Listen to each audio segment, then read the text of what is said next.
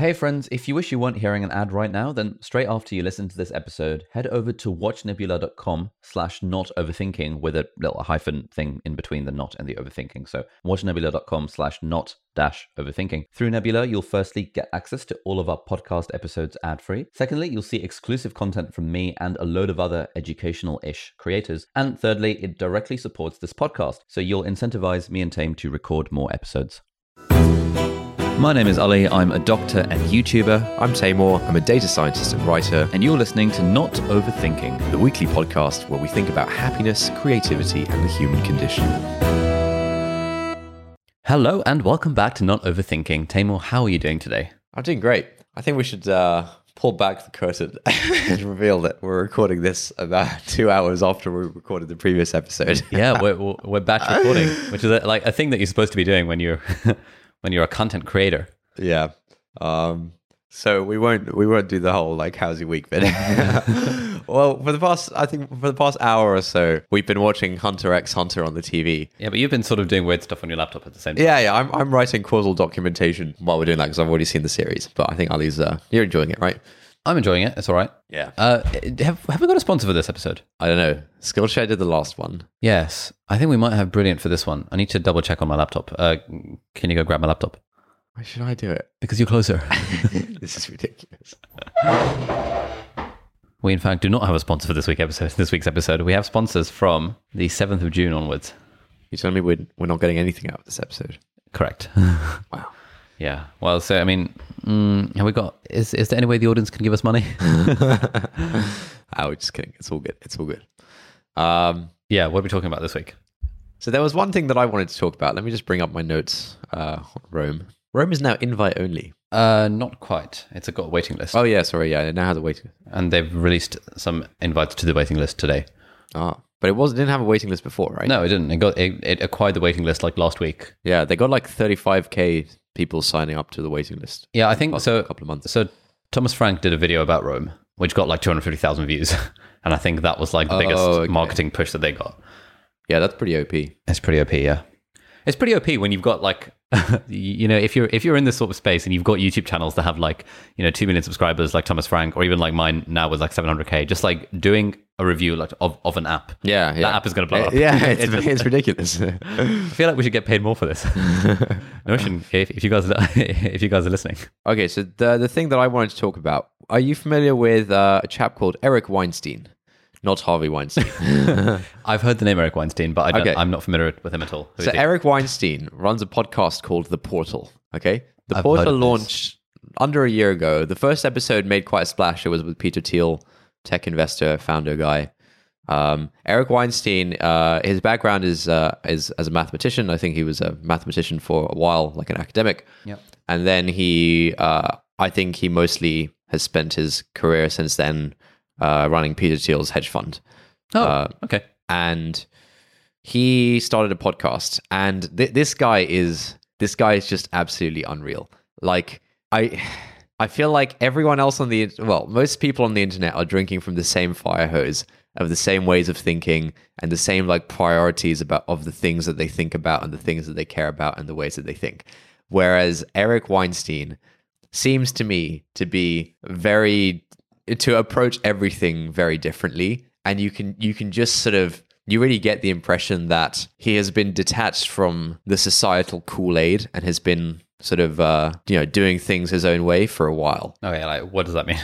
Okay, so I mean, to start off with, okay, look, so do I have specific notes about this? Okay, I think like concretely, the things that he seems to spend time thinking of. I mean, for a start, he just seems to be almost like a polymath, and I think, like, yeah, he seems to be very knowledgeable and well read about a broad range of topics, and I think he values that and is intentionally sort of cultivating the sort of. He's a Renaissance man. Yeah, sort of. I think he sees the old. I think back in the day, like the sort of, there was a culture of, I think intellectual culture was about kind of sort of like being a polymath. Like the great sort of intellects and the great thinkers were all, very broad. They knew about lots of different things, and they sort of study lots of different things. I think nowadays everything is becoming a lot more specialized, and the sort of the kind of polymath vibes are no longer there. And I think Eric Weinstein values that, and that's kind of how he's been approaching things. Okay. And so I think I'm going to need some concrete examples here. This is all just pure conjecture at this point. He seems to do a lot of thinking on a very, very like big picture stuff around like culture and how it's changing and things like that, and like society. And all right, let's move away from that point. I don't think I'll make notes about when I listen to more of his podcasts on that stuff. But that wasn't my main point. His podcast is ridiculous. We'll link some episodes in the show notes. But like you know how people complain about the preambles in podcasts. Like I've seen lots of people tweet that, oh my god, I hate it when like they're just chit chatting at the start of a podcast. Like just get to the actual topic, man. Eric Weinstein's preambles are way better than the vast majority of podcasts I've ever listened to. His preambles are amazing. Okay, high praise indeed. Any examples? So the episode that got me thinking about a few things was a recent episode 34, with his son Zev Weinstein. His son's like 15 or something. Oh, okay. So this was particularly interesting, and the preamble was essentially I won't do it justice, and like you should go listen to it. But it was about how we're moving away from taste in society towards sort of we're sort of moving towards a world where everything has to be mandated or legislated, and there is no way for people to cooperate according to matters of taste. Okay, what do you mean? And so I think first of all, like it's impossible to sort of try and state anything objectively. Like, you know, if you say like, you know, I think Mozart was the best, you know, composer or something, then someone will be like, oh, that's just your opinion, man. Like, what's it's not objective, whatever. And that's fine. That's not like the core of the issue. Right. But for example, the example he gave was that, you know, if he's in a grocery store with his family or something, right? And there is someone else in the grocery store who is, I don't know, let's say they're having a public sort of argument / shouting match with their spouse or something, and they're swearing and stuff. You know, we seem to be moving towards a society where you would not have a leg to stand on if you were to approach this person and say, hey man, just letting you know, people can hear you. You probably don't want to do this. We're moving towards a place where the response would be like, you know, who are you to tell me what to do? This isn't illegal. Like, screw you. I'll do what I want, kind of thing. And like, there's no like objective justification for like why this guy shouldn't be yelling and shouting in a grocery store in front of other people. It's a matter of taste. In bad taste, yeah. It's a matter of taste, and it's a matter of like people having a shared understanding of some kind of shared taste that they sort of subscribe to, or at least sort of respect.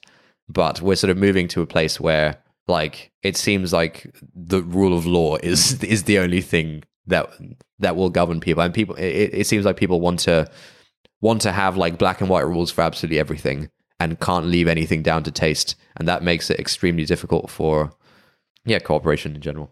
But anyway, you should listen to the thing. Okay. That wasn't the point. Okay, that cool. wasn't what I was trying to get at. I was going to make some points on that point, but then I wondered if you were actually if that was the point. No, that wasn't my point. Okay, fine. You should definitely listen to the episode. Sure, it's on my list.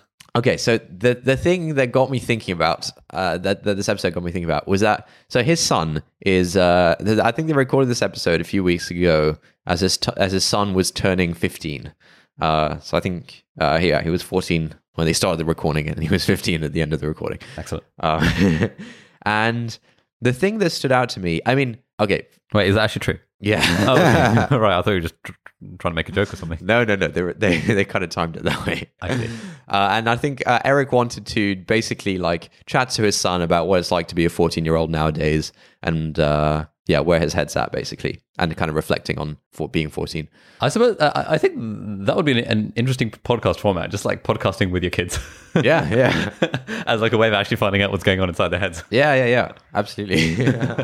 There was a tweet going around that these days a podcast is just white men's version of therapy. Yeah. Or a podcast is just a way for white men to get together and actually have a deep, meaningful conversation. Yeah. I think I saw that tweet. That was good. I think it helps.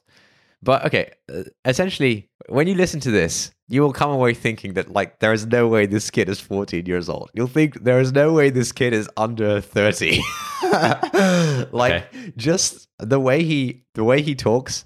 And so I think there's a surface level of like, oh my God, like what am I witnessing here? Because he doesn't sound like a 14-year-old. Just like the way he talks and the words he uses and stuff. He's like extremely articulate. And he talks very similarly to Eric, his dad, which is like fine. I think that's like a surface level of like, okay, that's interesting. I think the way in his thought process was actually more interesting because he was consistently saying things or like thinking in a certain way. Like for example, I think they were talking about I don't know. Eric has certain spiels about certain things that he thinks are true about the world. And I think Zev disagrees with him on certain things. And so I think when Eric asked a question, Zev, I think he sort of, I don't know, he started going into a little bit of why he thinks his dad is actually like biased in a certain way. He was sort of analyzing the dad's thought process and biases before answering the question, and kind of he was just thinking like three levels deeper than, I don't know, I would have been thinking when I was 14. Like I've started to think along a lot of the same lines that I sort of noticed him thinking in the past few years. I've started to think along those lines, and this 14-year-old seems to be just reasoning and thinking at a very adult level. And it got me thinking about like how do you sort of end up that way, and like what are like the turning points that level up your thinking about stuff. Okay. I think there are actually a few discrete turning points in my life where I feel like my mind was leveled up, and I think it mostly comes down to, okay, if you bear with me for a second here and accept that there is some progression in terms of thinking. It's like there are ways of thinking that are more advanced than others. Just agree with me on that. Okay, let's take that as given. Like a 2-year-old's way of reasoning about the world is less advanced than the most 18-year-olds' ways about reasoning about the world, and that is generally less advanced than like some older people. Okay, and the question is like how do you go up the levels? Sure. And I think part of the reason how this kid is highly advanced for his age, I mean, I think there's a massive genetic factor. His family seem to be very kind of high intellect type people by any objective standard. But I think it's also that, and I think that they talked about Eric's parenting style and things like that. They talk about it during the episode. I think it's also because Zev was taken seriously and engaged with seriously from a very young age. Where I think, Eric talks about an incident where like his son was like 3 years old and was, I don't know, I think he asked some question about like some physics particles stuff, protons and neutrons or something, which a 3-year-old doesn't have any business thinking about this stuff. But this kid was. And essentially, he was given a particular description about, particles that was like a simplification of, how things actually work. And, at age 3, he'd like thought about this, and he thought it didn't really add up. He thought like this description didn't really add up. And he asked a question. I can't remember exactly what the question was.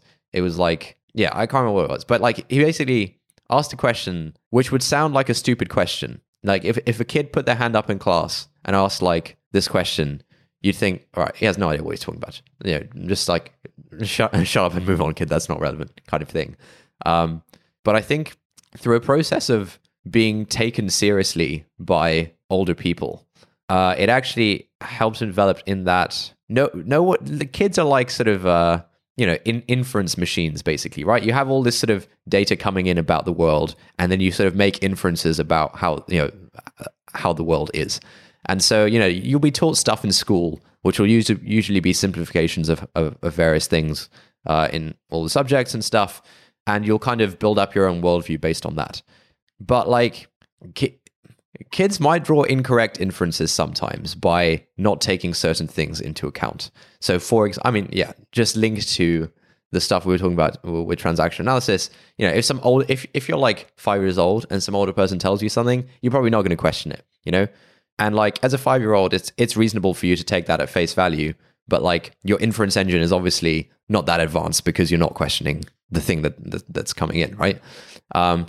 And like your inference engine might not be that advanced, but it's still sensible. It's still reasonable based on all the information you have. And so if a kid is like asking a question, it's a sign that their inference engine is yielding a response which is not compatible with the way that they've been told things are. Right. Yeah.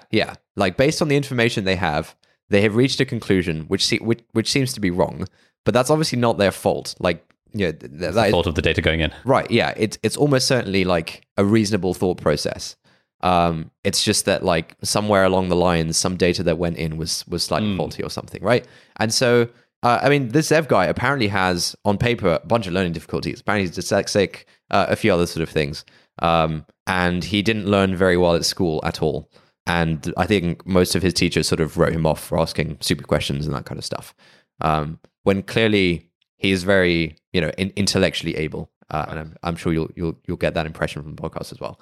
And so, I think it was the process of being taken seriously and engaged with seriously, almost like in an adult way, by adults around him that really helped this. And looking back, I don't remember most things in much detail from my childhood, but I don't think I was generally treated this way. I think almost no one is treated this way. For example, I remember one incident in year 4. We were doing like a science experiment or something where we were trying, I think there was some like boiling water in a cup, and we were trying out different sort of covers for the cup to see which one would like contain the most, hold in the most heat or something. So I think we tried like cling film, we tried bubble wrap, we tried a couple of other things on top of the cup to like hold in the heat as like an experiment to see what's like the most insulating or something like that, right? And I remember, I'm not sure why I remember this, but I remember strongly believing a priori that the bubble wrap would be the most insulating because it would reflect the heat back down into the water to keep it hot. All right, the bubble wrap, right? Okay. And now the obvious thing that you'll think is, well, what's to say that the cling film won't do the same? Like, what's special about bubble wrap? I don't know what was special about bubble wrap. My thought process was the bubble wrap will obviously and definitely reflect like the heat back into the water, and so that's going to be like the most insulating material. And I remember telling my teacher this, Miss Rhodey. Do you remember Miss Rhodey? Of course, yeah. I remember telling Miss Rhodey this, and I think she didn't engage with it. Like, basically, if I had been engaged with seriously, someone would have said, all right, why do you think it's bubble wrap? Why can't the same be said of the cling film or something, right? And that would, I think it's moments like that sort of level up your inference engine into thinking in a new way when someone who is at a more advanced level of thinking kind of expose you. Like you sort of have to be exposed to it. It's hard to arrive at new ways of thinking by just sitting and thinking about stuff. I mean, it happens, but like it's much easier to get exposed to a new way of thinking about something by someone else who's already thinking in that way. Yeah. And so I think like, and this is something I always try to do with kids, which is like actually take them seriously and like understand their thought process and sort of, push them and prod them a little bit to encourage them to... Physically or... Yeah, there's always a bit of that. Yeah, push them and prod them to encourage them to kind of think differently if you feel like their thinking isn't quite right on something. And I think it's just not really done. And I think it's like a huge thing. And so I think like one turning point for me where I think my thinking was taken to the next level. I think I mentioned this on the podcast before. It was, I think, year 9 or something. Our English teacher, I think she just couldn't be asked or something for a couple of lessons. We were watching Alain de Botton's documentary called Status Anxiety. Like, this had nothing to do with anything we were studying English. Oh, I think it was loosely related to Death of a Salesman, actually. Oh, yeah. Okay. Anyway, she decided to put on Alain de Botton's Status Anxiety documentary for a couple of episodes. Sorry, a couple of lessons, not episodes. Wow. And that was like my first exposure to, overthinking the style of stuff, Yeah. Like, I thought it was cool before, but I didn't think this was like a valid stuff to be thinking about or something. I wasn't really doing much of it. But then that kind of opened my mind almost to like abstract thinking about people. Yeah, I think that's basically it. Abstract thinking about people. And from then on, like, yeah, I've just never been the same. And that was like a very discrete turning point where I was exposed to a certain way of thinking and a certain way of reasoning. And it just changed my brain. And I remember that one. There was another one. I was listening to a podcast. I've talked about, I think I told you about this. It's an episode of Radiolab called The Rhino Hunter. That also like leveled up the way I think and reason about things. And there's maybe a couple of other points in my life that I remember. I don't really remember them actually. But that's the key base. Actually, no. At university, chatting to my friends who studied philosophy about various things and hearing the ways in which they're sort of like taught and trained to think and approach and reason about things. That was really useful as well. Huh. How so? Sorry? How so? So what are you thinking about that? Just on the point of inferences, the thought that immediately came to my mind when you were talking about kind of a child's inference engine is a thought process I distinctly remember having at the age of either 6 or 7. It was that question of where do babies come from? Oh yeah, and like one of our cousins had just gotten married, and I was sort of thinking, where do babies come from? Like, we were at the wedding and there was just like procession and stuff. And I was like, yeah, so how are they going to have the kids? Yeah, yeah, exactly.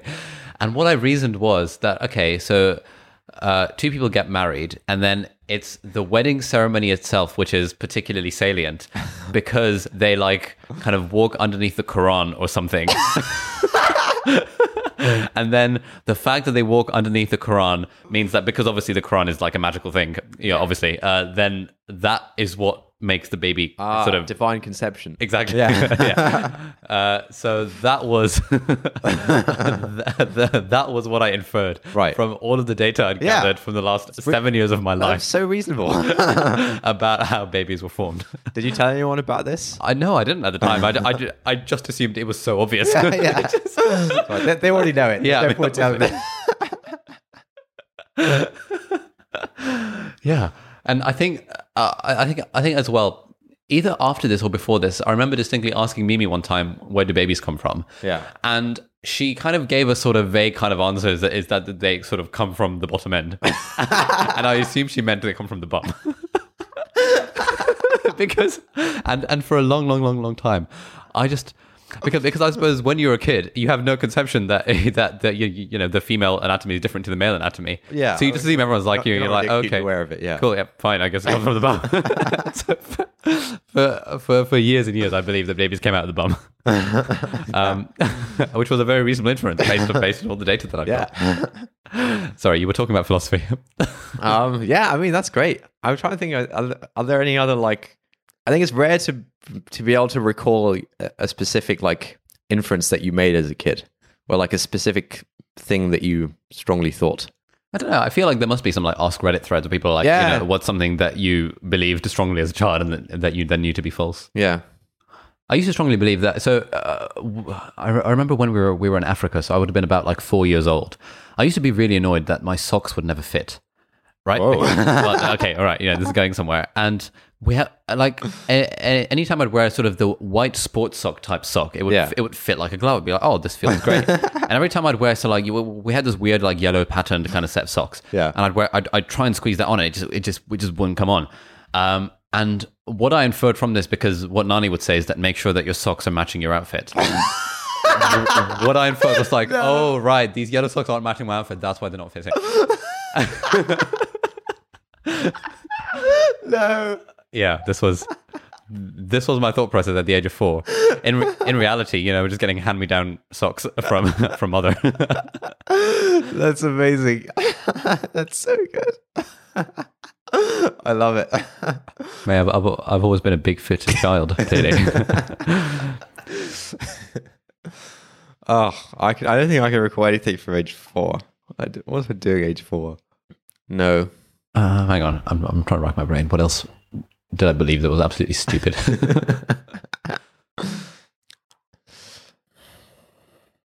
No, I can't think of anything else. Yeah. Damn. The sock thing was good though. Well Thank done, you. I'm glad. Glad I can finally bust out that story. Still got that one. 22 years. There are so few circumstances in which you can bust out a story like that. You know, when I was a kid, I was a real dumbass. But yeah, I mean, yes, the thing I was saying, chatting to about things with my friends who study philosophy. I think one of the like concrete things was that, I mean, if someone like proposes something, a theory or something they believe, then, often a useful thing to do is kind of see what that looks like at the extreme end. Like think about an extreme case of something to see whether it still holds. And if it doesn't, then it's obviously flawed or not obviously flawed, but then there's something more to think about there. And yes, stuff like that.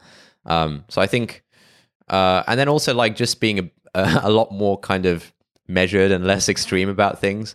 Because I think, I think if you're trained to think in that way, you can't just like make passionate, extreme claims about things. Yeah. It's very like dispassionate, and I think that's another sort of on that note, I picked up on. There was a distinct when was the distinct moment where this happened for me? Where I think when I was younger, I used to just naturally believe, like, just sort of in my head, I have a lot of extreme claims about things.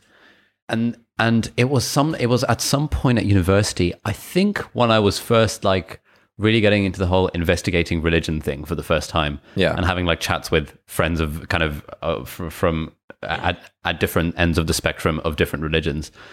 And one of the things that came up was just the idea that it's really, really hard to defend an extreme position and very easy to defend a moderate position. Yeah. And just kind of when I had that insight at some point in second year, I was like, whoa, no way. And then I realized that was coming up in so many different contexts. Like most obviously in conversations with Mimi, where I felt like she was taking a very extreme position. For example, there is like swearing is never right. Okay, yeah. Whereas my position would be like, I agree, swearing is not usually right, but there are surely some circumstances in which swearing is a reasonable thing to be doing. And she would be like, no, swearing is never right. And then I would be a little frustrated internally at this because clearly this was flawed thinking. Yeah, trying to defend an extreme position.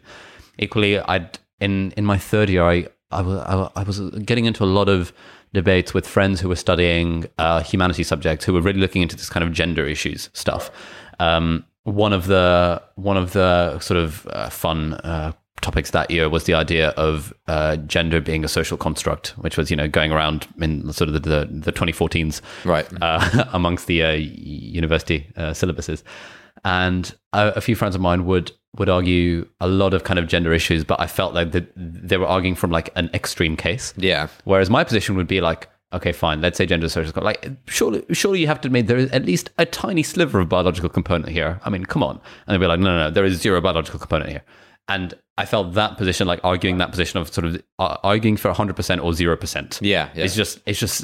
It's almost exclusively. It's just always wrong, and it's just really hard to do. And it was sort of around those conversations that I realized that I could abstract. Right. Yeah. I could abstract away the rule from those examples. Yeah. And I feel like that kind of leveled up my thinking to the point where now, anytime I'm making an extreme generalization, I'm like, hang on, yeah, hold the F up. Yeah. Yeah, that's great. Yeah, that's a really good example. But yeah, I think there's moments like that, and like, I think if you're lucky, you kind of stumble across these things. Once every 3 years or something, you might stumble across a new thing that like sort of levels you up. But I think being taken seriously and engaged with seriously in that way by people who are thinking in a different way to you, that's like a much quicker way to level up. And if you imagine like, I think if you do that with kids, they'll just develop a lot faster. And One of the guys that I work with, he's one of the senior doctors on the Obs and Gynae thingy. So he's got like a sort of 18-month-old child or something. Yeah. Or is she 2? Or just like a small child. Right. And this guy's like very, very posh. So he's got like his voice is kind of archetypally what you would expect a posh person to sound like. Okay. And I was just like really curious. So like he and I got on really well. So like over lunch, I'd sort of probe him about his like what it's like to have a kid and what it's like to be married and stuff like that. And he engages really well with that sort of stuff. So one of the questions that I like asking married people who will engage with the topic is, to what extent what proportions of the thoughts that you have about your significant other are indifferent versus salient positive or salient negative? And he was like, oh, that's a really interesting question. It's not something I've ever thought about. Let me think about it. And he sort of like sat and like thought about it for sort of 5 minutes and sort of came up with some kind of, and I was like, oh, this is really cool. But in the context of kind of talking to his kid, I can't imagine this guy ever doing baby talk. Right. And I was like, he's that sort of guy. Okay. And I was like, yeah. So what do you how do you talk to the kid? And he was like, oh well, I talk to her like I'm talking to you right now. And I was like, no, surely not. And he was like, yeah, well, I kind of want to treat her as a human being, and I don't believe in this whole baby talk nonsense. Yeah. And I was like, oh my gosh, that's revolutionary. Yeah. And he said that his wife was the one who does the baby talk, and then he just kind of takes over and talks in this sort of fashion. Yeah. So, and I don't know, I feel like we're pretty unqualified to talk about this, but I get the impression there is a school of parenting that says you shouldn't do baby talk with the kids. This was something that was going around the internet a few months ago. I remember seeing on Twitter. I think so, yeah. And I've thought about baby talk, and I don't do baby. Like, what do you mean by baby talk? Like, and then like Goo Goo Gaga, like aren't you cute? Okay, yeah. So I've done some brief digging into this, and I don't think there's any benefit to saying nonsense words at them, but there is potentially a benefit for them to hear new words. Okay, like hearing new words is a big thing. Like Blue Eyes White Dragon.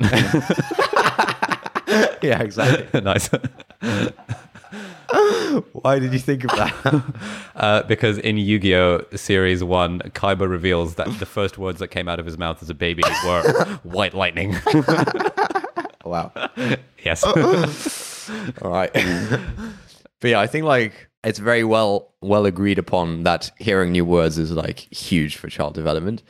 And there's a lot of there's a study that comes to mind actually that I memorized for my third year psychology exams using Anki flashcards. Skillshare class on this coming soon, which is that it's they got like it's a very invasive form of study, so you don't see it done much anymore. But they sort of got people to play to have like recording devices in their households as they were raising kids from like the age of 0 up to the age of like 5, and they got like a load of different families to do this, and they were looking at how many words the children heard in the household by like age 5. And there was or like age 3, I can't remember the exact number, and there was a very interesting separation of this. So they found that the affluent families, the kids heard on average 3 million words by age 3 or whatever. They different found words. Yeah. Oh no, just 3 million words in total. Okay. I don't think there are 3 million different words, potentially. But 3 million words in total, whether through kind of talking to them or reading to them or whatever. The kids heard 3 million words. So that was the affluent families. Then they found that the white working class families the kids heard 2 million words by age 3. Right.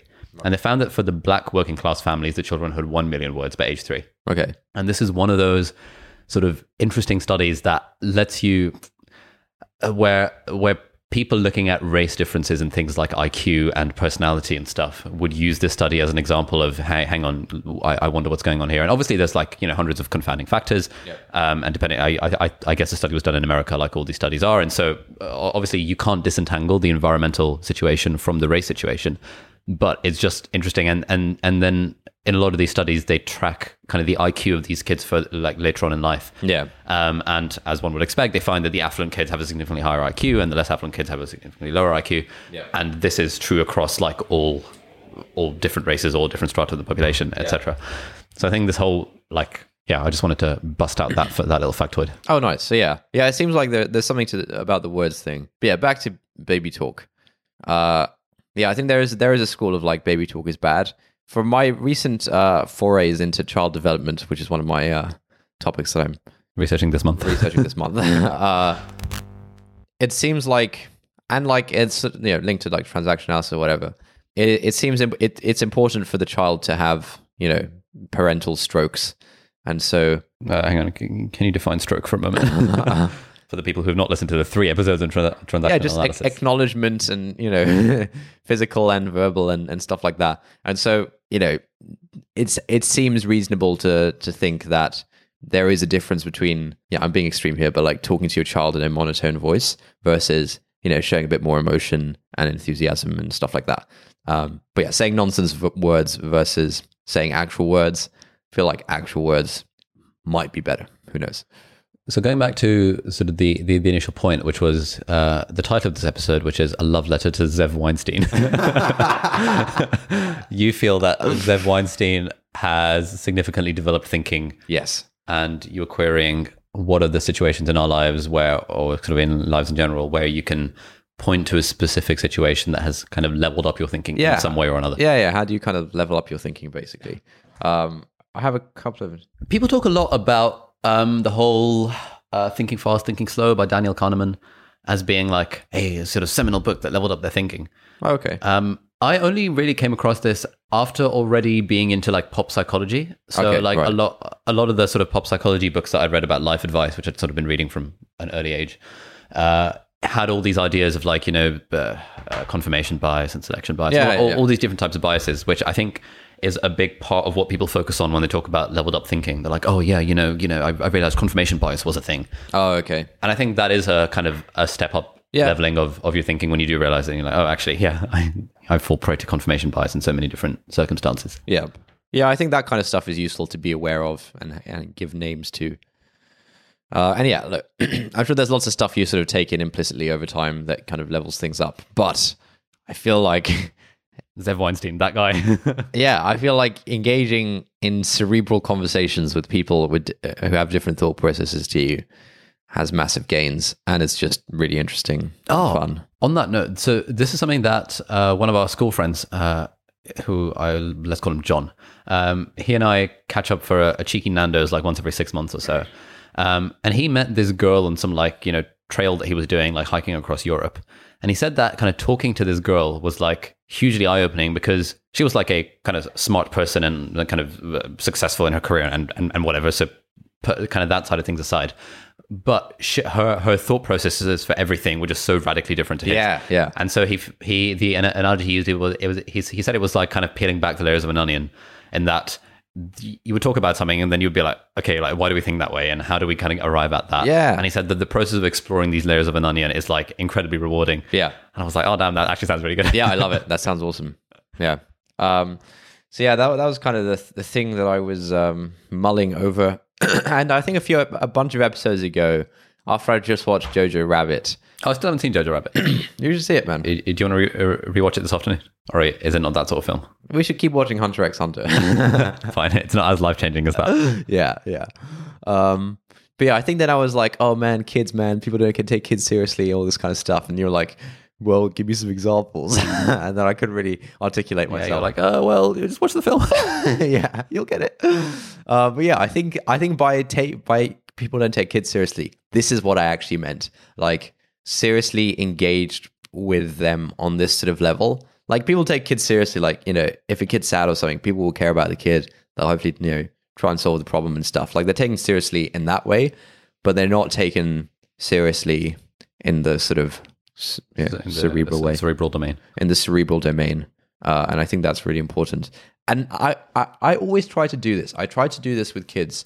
And I think one big barrier, actually, so we have a niece, and I think this was maybe like a couple of years ago. So she would have been like maybe 3 or 4 years old. And she said she wanted to play chess. We have a chessboard in the living room. She claimed that she wanted to play chess, right? Right. Yes, I remember this. And as soon as she said that, I was like, this is not going to happen. And I was like, okay, great. Like she's shown an interest in this thing. Let's see if we can actually do this.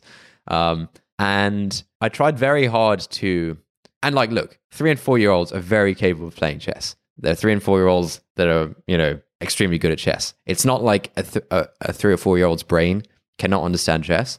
I think a big limiting factor is like the motivation and the sort of focusing. Yeah, and the focus and not getting distracted. So I tried to teach her chess for a while, and there was some promising signs. Like I think she understood how certain pieces move, but she just get distracted a lot, and that just made it really hard. And like, look, she probably, when she said let's play chess, she probably wasn't thinking, I actually want to play chess with this guy right now. That was a bid for a stroke. Yeah, that was. And instead you were like, instead you took it at face value. You were like, all right, e4, e5, knight to c6. Yeah, I'll be the knight. That's Ron Weasley from Chamber of Secrets. It wasn't in that sort of tone that he was. No, he was like, as for me, I'll be the knight. Oh, really? It's like at the end of like, boom, it's like, badass pronouncement. It's not, I want to be the knight. All right, fine. But yeah, like I imagine she wasn't seriously wanting to learn how to play the game of chess. I imagine the board looked cool. She knows that this is a thing. This is like me saying to you, I want to record a podcast. Well, really, I just want to have a chat. You never take me. You never understand the meaning. You always just take it at face value. You're like, all right, let's get the microphones out. Yeah, now we're 60 episodes deep into this thing. Yeah, I can't stop anymore. I just can't confess it. Yeah, but yeah, I think that like the motivation of like actually wanting to do the thing is a big thing, and then the like focus is a big thing, and that like I think the focus in particular is a big blocker when trying to engage seriously with really young kids. Yeah, like I think I can think of so many circumstances where like I genuinely want to talk to a kid. and I've got them in my hands, right? But they're just kind of darting their eyes and looking the other way and be like, "Oh, what's that thing over there?" Like look, man, like it's fine. You can do your thing. Away from here. Who is that man? Yeah. So the more, but I think this focus and distraction thing, like really, just I've been getting into this. I'm trying to set this goal for myself where every day I'll write 1,000 words of stuff. Yeah. And so I've been kind of obviously doing some research on the Google to find out sort of ways in which I can make this sort of be more likely to carry this through.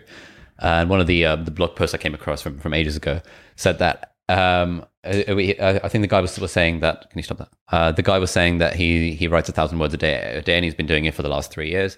He said that anyone can do it, even you. All it takes is just the ability to focus. The good news is that's a learned skill. And I was like, oh, that's a very sort of pithy way of putting the whole like focus thing. Yeah. I feel like for me, I don't think about focus and managing distractions enough when sort of spouting studying advice to people. Yeah. Because I just sort of assume that you just can focus for an hour because how hard can it be? Come on. Yeah. But I think focus and distraction is a real struggle for a lot of people. Yeah, 100%. Yeah, I think in general, like a lot of this stuff, like even the focus and distraction thing, it's kind of talked about in a very fixed mindset way, and people go around, saying and thinking things like, "Oh, I get distracted easily," or "I'm just not that kind of person who can sit down and focus on something," and yeah, it's not useful, not a useful way to think. Yeah, agreed. Right. Anything else about Zev Weinstein? No, we'll link to the episode. Or should we get back to Hunter x Hunter? Yeah, I think that was like the main thing that I want to bring up. Cool. Shall we do any insight of the week? I suppose this whole episode was just like a rambling insight of the week, wasn't it? Yeah. So do you want to read a review and we'll call it a day? Just going to have a look through my favorited tweets. I was going to look through my Twitter drafts. That's the difference between you and me. I'm trying to get better. This is why I'm doing my writing 1,000 words a day to thing. Oh, mate. Right. I tweeted something an hour ago. Yeah. It's got 99 retweets and 367 likes. What is it? It is a quote. The quote is, this is my insight of the week. The quote is, "We must all suffer one of two things, the pain of discipline or the pain of regret and disappointment." Oh, nice. Or maybe the pain of disappointment. Pain of discipline or the pain of disappointment. I think that's a pain of regret. Yeah. So I saw that in a blog post about writing 1,000 words a day, and I was like, "Oh, this is very tweetable." And then I tweeted it, and then like immediately the retweets started like racking up. Nice, but you shouldn't play the retweet game. Yeah, I'm not playing the retweet game, mate. I'm keeping it real on the interweb by posting quotes. Yes, on Twitter. Yeah, mate, I love quotes. No, I think I do like quotes. I think quotes are great. Quotes are the one. Yeah, I need to redo my personal site, and we need to redo the podcast site and organize things a bit better. And yeah, I've started compiling a collection of quotes on my room, and nice. Yeah. Oh, the other idea I came across in another podcast, which I think is worth maybe doing a whole episode on, is the idea of ground states. Maybe it's not worth a whole episode, but like a ground state is like the thing that you do when you're not doing anything. Yeah, you're like basic attack. I think you've mentioned it before. Yes, but I've mentioned in the context of my basic attack being like studying at university. Yeah. When sort of I had like this whole other list of priorities. This was in an episode of Invest Like the Best with Toby Lutke, the founder of Shopify, I think. Yeah, that's the one. And he was saying that he's very lucky because his ground state is that when he's not doing anything, he's not just sitting there watching TV. He's like actively trying to explore new topics and stuff, and that's just the thing he's always done. Yeah. And he was saying about how for a lot of quote successful people, he suspects that they have a huge unfair advantage by having a productive ground state. Yeah. I was thinking, oh, that's actually a really good point. Because I feel like my productive ground state is like reading something on my laptop or on Kindle, Right. rather than watching TV, which I would usually get bored of, except Hunter x Hunter is Yeah. starting to get compelling. Yeah. Look, I agree with this stuff. I just think there's so much like anti-TV Propaganda out there. propaganda out there You that want to like, be a voice pushing in the other direction. yeah, I want to push it in the other direction. Good for Toby Lucky that he reads in his spare time. Oh, he also plays other video games. Yeah, yeah, he's like he's a big proponent of it, video game advocate. Yeah. But yeah, reading is good. TV is good as well. Let me read. Oh, mate, I've got this draft that I've been working on for a while. I need to like do some more work on it. Basically, I've noticed that every now and then, and these moments are becoming rarer and rarer as I grow up, but every now and then something happens where I discover something that feels like you've kind of discovered a glitch in the simulation. Like you finally like found the glitch that reveals that this whole world is fake. And I think as a kid, everyone discovers one of these glitches, which is when the tap is running and you put a spoon under the tap and the water goes absolutely everywhere. And like, it just seems so extreme. Yeah. And like, it's so cool how like simple tap and simple spoon leads to this like fountain thing. So I think that's like the first glitch that I remember discovering. I discovered a glitch about a year and a half ago. And this was basically that if you have a waterproof phone and you take it into a swimming pool and you play music underwater, then you can actually hear the music underwater. Have you ever done this? No, I haven't. Mate, it is unbelievable. It's like the coolest thing. It's like discovering an extra sense when you're, in your 20s. You just assume that by age 7 or something, yeah, I know what all the senses are. Like, yeah, there's hearing, there's seeing, yeah, whatever. But yeah, it's a whole new sensory experience. So that felt like a glitch. That was like, wait, this should not work. There's no way this should work. But it does. Why shouldn't it work? Sorry? Why shouldn't it work? It shouldn't work for 2 reasons. The first is that like it's not obvious that your ear, mechanics would be able to correctly sense the vibrations underwater as clearly as above water, and then interpret those vibrations in exactly the same way. Like you hear stuff crystal clear. Really? So it's not like the underwater effect that you would see like in a video or something when someone dives underwater and the music's like... Yeah, no, not at all. It's crystal clear. Oh. And like it doesn't seem obvious to me at all that your ear, that's how your ear would work. I would assume that it probably wouldn't work that way. So you're saying next time I go in a swimming pool, I could take my waterproof Bluetooth speaker and just chuck it in there? Yes. And then people can just hear sounds underwater. It's unbelievable. Oh, amazing. And the other reason I thought it was surprising is because it's also not obvious that a speaker would be able to function as exactly the same underwater as it does above water. As in just kind of moving back and forth. Yeah, I mean it's the thing that moves back and forth. I imagine like if you're now underwater, there's more resistance or something. I don't freaking know. I'm not a scientist, but like that also doesn't seem obvious that that's how it should work. That just works. So yeah, that was a glitch in the simulation. So I need to like find a couple more glitches and then I'll do this tweet. Nice. I mean, if there's one glitch I've discovered, it's that girls will like you more when you're not interested in them. But we can talk about that another time. Nice. Well, right, well, when did you discover that one? When did I discover that one? I think at the age of 19. Like the second year of university. I can remember it vividly. Oh, nice. Because I've been hearing about it from all these kind of like how to get girls type things. Everyone's like, hey, bro, you got to play it cool. Yeah. And then I was like, the only time I actually applied it, I was like, whoa, this is a superpower. Nice. Anyway, should we read a review and call it a day? Yeah. Are you doing it? Yeah.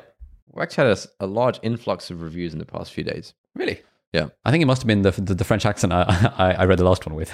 It must have been, but no one's mentioned that. Right, wow. This is from Singapore. It's entitled A Happy Stumble. It's from someone called Fort Militant. She says, I stumbled on you guys by accident. My first episode was a book discussion of The Courage to be Disliked. It was so intriguing that I had to get the book and read it myself. You guys are now my best source for new book recommendations and other interesting topics. Keep up the amazing work. Oh, thank you to Fort Militant. Fort Militant from Singapore. Excellent.